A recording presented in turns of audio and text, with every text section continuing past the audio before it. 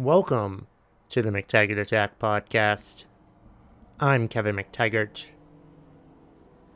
I'm a stand-up comedian who lives in Vermont. I've been called the angriest comedian in Vermont, which really isn't that hard to do. If you ever come to Vermont, it's fucking beautiful, so it's very hard to be angry about anything in Vermont. But anyway, my podcast, the McTaggart Attack podcast, is my way of giving my opinions on whatever I want. And today's episode, I'm going to talk about one of the things I love the most in life, and that is professional wrestling, specifically the WWE. And I watched the Clash of Champions pay-per-view over the weekend. Well, I watched most of the pay-per-view over the weekend. I think most of the pay-per-view, maybe half the pay-per-view. Because Sunday night I recorded 2 podcast episodes at like around 6 or 7, around 7 actually. And I recorded them and listened to them and saved them and stuff. And then it was like 7:45 and I'm like, oh, hey, wait. WWE Clash of Champions started 45 minutes ago, and I looked on social media, and the first match was the triple threat match between Sami Zayn, Jeff Hardy, and AJ Styles to decide who was the undisputed Intercontinental Champion. So I turned on the WWE Network and watched it from the beginning, watched that match, saw that there were 3 other matches that took place while I was watching Night of Champions, Clash of Champions. Why isn't it Clash of the Champions? Is that because Turner called theirs Clash of the Champions? Why can't they just call it Clash of the Champions instead of Clash of Champions? Why do we have to take out the WWE? Are you that fucking petty? Anyway, that pay-per-view this weekend, I was watching it, and there were 3 matches that took place during the ladder match that I was watching, and none of those matches sounded very interesting to me, so I immediately went to the live. I made it so that I watched what was happening now after I watched the beginning of the pay-per-view. So I watched. What matches did I end up watching? I think I saw the end of the Raw Tag Team title match, which had a botched ending because Garza got hurt. They need better communication. They've had terrible communication in these matches where they just end erroneously. It just makes sense. Stupid. Especially in empty arena shows. And they're having these communication issues that them, hey, wait, this is actually a pinfall. There's been 3 times now where this has happened in the past couple weeks. It's just bullshit, man. But that's not what I'm arguing about today. I watched Clash of Champions, and during Clash of Champions, they announced that the draft, the WWE draft is back. Aren't we so excited? Where Raw picks guys from SmackDown and SmackDown picks wrestlers from Raw. I didn't mean to say guys before, wrestlers, because they take men and women, and I'm trying to be gender neutral here. Fuck you, whatever. Come on. But yeah, the draft is back. I'm like, oh, Jesus Christ, do we need another fucking draft? I guess we do. Oh my God. But I guess switching wrestlers from one show to another makes it exciting. It makes it so exciting. Aren't you excited for the draft to see wrestlers on different shows now?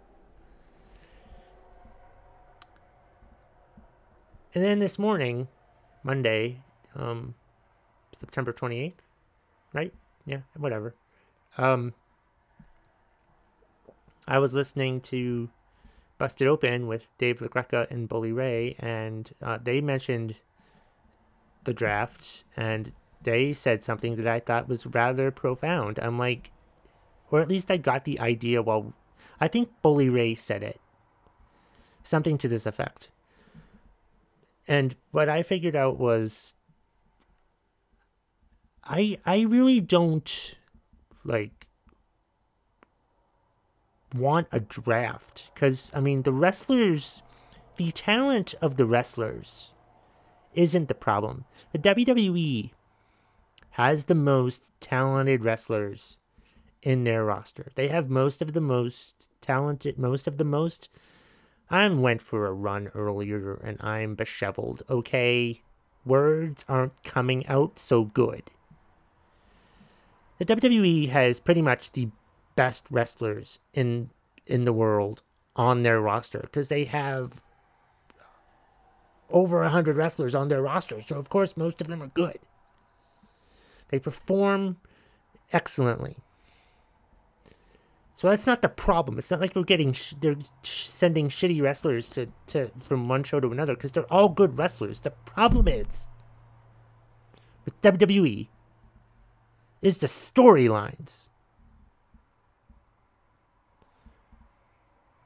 So I actually said this on TikTok earlier. By the way, follow me on TikTok, Twitter, and Instagram at McTaggartAttack. But I said something to the effect of, what did I say? I said that the WWE announced that they're going to have their draft on October 9th on SmackDown and then October 12th on Raw. But the WWE shouldn't draft. I'm not, this isn't how I said it. I fucked it up, because like I said, I'm disheveled. But basically, I said something to the effect of, the WWE shouldn't draft wrestlers. Could they just draft good storylines? Just draft good storylines. That's all you do, WWE. Draft good storylines. You don't have to trade wrestlers from one brand to another. Who fucking gives a flying fuck about that? Because even when they go to the other show, they're going to be in a shitty storyline that nobody's going to give a fucking damn about. Just good storylines. Draft good storylines, WWE. It's just annoying. Like, yeah, it just dawned on me. Yeah, I don't switching them from one show to another is like a temporary fix. Because like there's that allure of, oh, they're on this show now. Isn't that amazing? You know what would be even more amazing? Better stories. Better stories would be a lot more amazing. Better stories would help in the long run. Better stories would make it so you wouldn't have to switch wrestlers from one show to another. Because that fixes nothing. Nothing at all. That provides a temporary solution, but it's not the actual solution. Have better storylines. Have wrestlers who actually have people in creative that have actually been professional wrestlers before and know how that shit works. Because from what I understand, they just have a bunch of writers from colleges who are good writers, you know, script writers, Hollywood writers, whatever, who don't know fucking shit about wrestling, and they just come up with these stupid storylines that nobody actually gives a shit about. But if they just did storylines that we actually cared about and made them compelling. But if they had wrestlers in there in the creative room trying to come up with this shit, maybe actually, I don't know, the actual wrestlers who are saying the words that they're supposed to be saying on camera?